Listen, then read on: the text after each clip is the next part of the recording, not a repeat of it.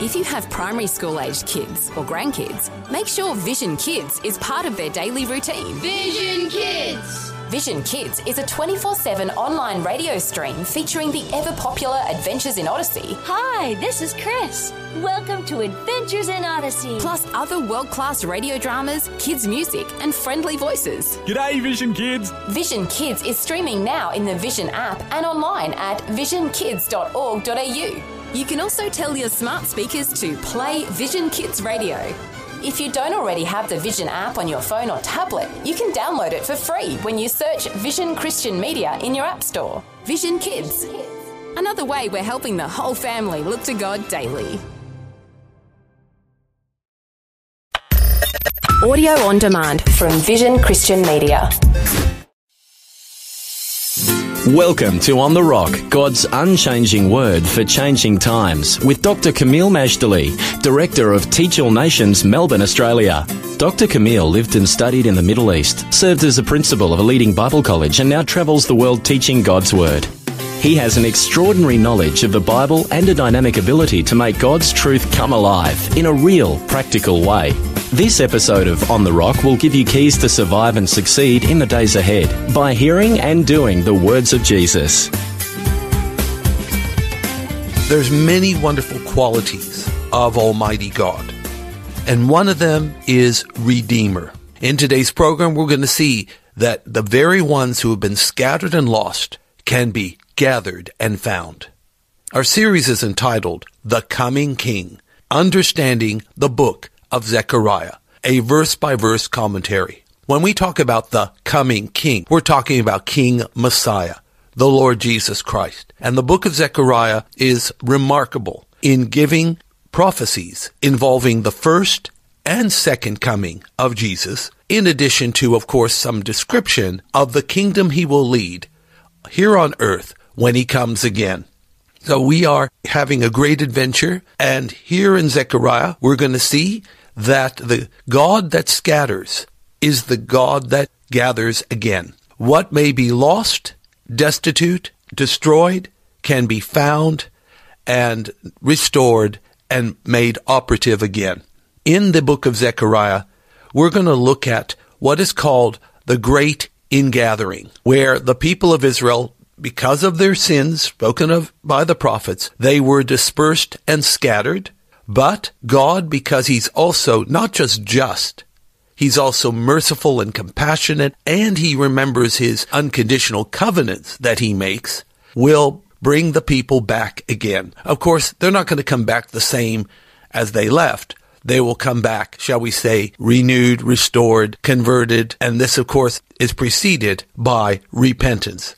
Just as God does in the Bible, so he also is faithful to do today. Because, all of us have been like sheep who have gone astray, and God knows how to gather us back to himself. He does so through the gospel of Jesus and the fact that Jesus Christ reconciles us to God. We have peace with God through him because we have been justified, declared not guilty, not unrighteous anymore, but in fact we're declared righteous because of Jesus, not because of any works we've done ourselves. God is the Redeemer, and when he gathers people, that's part of his redemptive process. So if you know people, or perhaps you yourself are in that situation where you've wandered away from the shepherd, or you know others who've done the same, take heart, there is hope. God is able to gather them back again. Now our passage is from Zechariah 10:7-12. And I'd like to just read to you from verse 9 to give you a heads up of what we're going to have in our extended program. Verse 9 of Zechariah 10 says, "And I will sow them among the people, and they shall remember me in far countries, and they shall live with their children and turn again. I will bring them again also out of the land of Egypt," and so on. I've just read on to verse 10. When God says he's going to sow them among the people, what he's saying is he's going to take his people who have been disobedient, and he's going to sow them or disperse them among the nations. And they will be in far countries, but in those faraway countries, far from the land of promise, they're going to remember God. And as they remember God, they shall live with their children. Their children will also remember God. And it says, and they will turn again. Turning again is another word for repentance. If you want to be forgiven, set free, have the new birth, the gift of eternal life, if you want to turn your cold, hard heart, or even your lukewarm heart, and make it fiery hot, alive, and vibrant, then all of this is preceded by repentance. Repentance means to turn away from the world and sin and self and turn fully facing God. God will move heaven and earth to bless and redeem those who repent, who turn to Him. That's why we're told that repentance towards God and faith towards our Lord Jesus Christ. I believe that's Acts 20, verse 21. And when that happens, God will gather us back to Him as He will gather back His people to the land of promise. Let's read the entire passage here of the great ingathering in Zechariah chapter 10, verses 7 to 12. Again, that's Zechariah 10, verse 7 to 12. And they of Ephraim shall be like a mighty man, and their heart shall rejoice as through wine. Yea, their children shall see it and be glad. Their hearts shall rejoice in the Lord. I will hiss for them and gather them, for I have redeemed them, and they shall increase as they have increased. And I will sow them among the people, and they shall remember me in far countries, and they shall live with their children and turn again. I will bring them again also out of the land of Egypt, and gather them out of Assyria. And I will bring them into the land of Gilead and Lebanon, and place shall not be found for them. And he shall pass through the sea with affliction, and shall smite the waves in the sea. And all the deep of the river shall dry up, and the pride of Assyria shall be brought down, and the scepter of Egypt shall depart away. And I will strengthen them in the Lord, and they shall walk up and down in His name, saith the Lord. This is Zechariah chapter 10, verses 7 to 12. This lesson is called the Great Ingathering. That which is scattered is brought back to the fold. First of all, remember that everything we read here can have application to us today in Australia, in America, in Europe, all over the world. So Zechariah 10, verse 7 speaks of the mighty men of Ephraim. Their hearts shall rejoice as through wine, yea, their children shall see it and be glad. Their hearts shall rejoice in the Lord. Now, when you talk about Ephraim, it's also like talking about the Joseph tribes, or the 10 tribes that broke away from the house of David under Rehoboam. These 10 tribes that broke away were referred to as the northern kingdom of Israel, starting with Jeroboam, and also through such monarchs like Ahab and Hoshea and some of the others, many others. Jeroboam II, Jehu, who drove furiously for the Lord. All these were the kings of the northern kingdom. It had a pretty bad reputation, and not one of the 19 kings of the northern kingdom was declared to have done right in the sight of the Lord their God, because they would not depart from the sin of the very first king of the northern kingdom, Jeroboam I, who built sanctuaries in Bethel in the south and Dan in the north, and put golden calves to be worshipped there. You would think they would have known better just from the second commandment, not to worship idols, but again, they totally ignored the word of the Lord. So not only were their kings declared evil, but their kingdom was eventually destroyed. However, God's going to raise up mighty men. This is, of course, said after the deportation of the 10 tribes, or at least the elite of the 10 tribes, to Assyria in 722 BC. This deportation happened in the 8th century. The words of Zechariah occurred around the 5th century. So we are now looking at restoration where there was dispersion. The strengthening of Joseph will make Ephraim as mighty men. Their hearts shall rejoice as wine, and their children will see this, be glad, and they shall rejoice in the Lord. God knows how to gather that which was scattered. In verse 8 of Zechariah 10, they shall increase. It tells us, I will hiss for them and gather them, for I have redeemed them, and they shall increase as they have increased. So God shall whistle, hiss, or signal to them, so they can be gathered and they can be redeemed. Because of God's grace and mercy, the same ones who were scattered and diminished will be regathered and increased. And frankly, this is nothing less than national regeneration as per the terms of the new covenant described in Jeremiah 31, verses 31 to 34. In other words, God is in the business of redeeming. He does need our cooperation. If we don't repent and believe and receive, then that redemption passes us by. But if we do repent, believe, and receive, then we are a new creation. The old pass away, and the new shall come. So now we're in verse 9 of Zechariah 10. It talks about the distant lands. I referred to this before, how he will sow the people among the lands, and they shall remember God in the far country. They shall live with their children and turn again. So let's highlight this once more. This is what I call an astonishing prophecy, because though Israel was scattered among the peoples or the nation, they will remember God in these faraway countries. And think about it. Descendants of the children of Israel are found all over the world, in South America, in Australasia, even in Africa, not just in Ethiopia, but also in southern or South Africa too. Of course, all across Europe, all across the former Soviet Union. These are the places they were scattered. And of course, North America, which has been like a refuge for many Jewish people. They shall remember the Lord their God, and they shall return. When this repentance, believing, receiving, renewal, revival happens, what will be the results? Zechariah 10, verse 10. I will bring them again, meaning, of course, that God brought them once before, also out of the land of Egypt, and gather them out of Assyria, and I will bring them into the land of Gilead and Lebanon, and place shall not be found for them.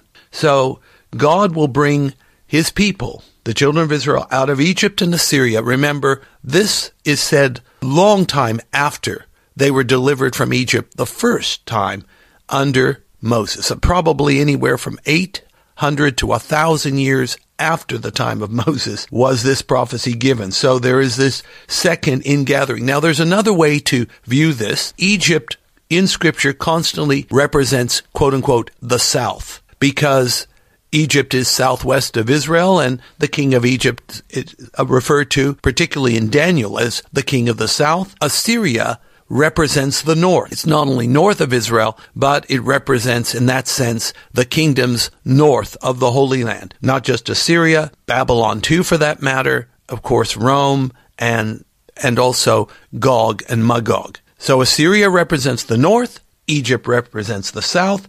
God will gather his people from the north and from the south and bring them into Gilead. Gilead is the high country east of the Jordan River, and to Lebanon. Now, when we talk about Lebanon here usually refers more to a geographic phenomena than to a political entity. It's usually referring to the mountains. The mountains of Lebanon are not just the anti-Lebanon mountains and the Lebanon mountains where the cedars are, but can also represent what we now know as Northern Galilee or Upper Galilee, and perhaps even Lower Galilee. Nazareth, where Jesus was raised, is Lower Galilee. In fact, it's the southern part of the Galilean region. And Upper Galilee, which is barely mentioned in Scripture, is the northern part of Galilee, even into southern Lebanon. I can't exactly say what is being referred to here. I have a general idea, but all we know is both in Gilead and Lebanon, let's just use the phrase in Scripture, there'll be so many regathered, there will be no room for them. One wonders, this probably is a future fulfillment, because at the moment there's still plenty of room, but that could change with a wave of immigration in the days ahead. We'll see. It talks about smiting the waves in Zechariah 10, verse 11. And he, I believe it's referring to God, shall pass through the sea with affliction, and shall smite the waves in the sea, and all the deeps of the river shall dry up, and the pride of Assyria shall be brought down, and the scepter of Egypt shall depart away. So if this is referring to God, and I believe it is, he shall pass through the sea of affliction. After all, he can handle that. Many people cannot. He will smite the waves in the sea and dry up the deeps of the river. We believe he's referring to the Nile here. Until the scepter or rule of Egypt depart. The pride of Assyria will be brought down as well. As I said earlier, Egypt represents the power of the south, Assyria represents the power of the north, and both of them, Egypt and Assyria, will be humbled by the Lord. Our final verse here for this lesson is Zechariah 10, verse 12. And God makes an astounding promise, and I will strengthen them in the Lord, and they shall walk up and down in his name, saith the Lord. Now, what is God talking about? We believe he's talking about strengthening his people, and they shall walk everywhere in his name. But you know, there's also the possibility he could be talking about the entities that were mentioned in the previous verse. That's Egypt and Assyria. That could God be strengthening them too, as well as his people? I believe that is a possibility. After all, in the time of church history, we know that Egypt was a Christian country, even a Christian majority country, apparently all the way up to the 18th century AD. That's when the Muslims began to outnumber the Christians. I got this from a very renowned Middle Eastern scholar, that Egypt predominantly was Christian until the 18th century. In other words, a little over 200 years ago. At the same time, Assyria had a very strong contingent of believers. For years and years and years, they have, of course, faced horrific affliction in recent times, but they have held on to the testimony of Christ and being Christian for centuries upon centuries. Could they also be recipients of the strengthening power of God? Well, let me put it to you this way.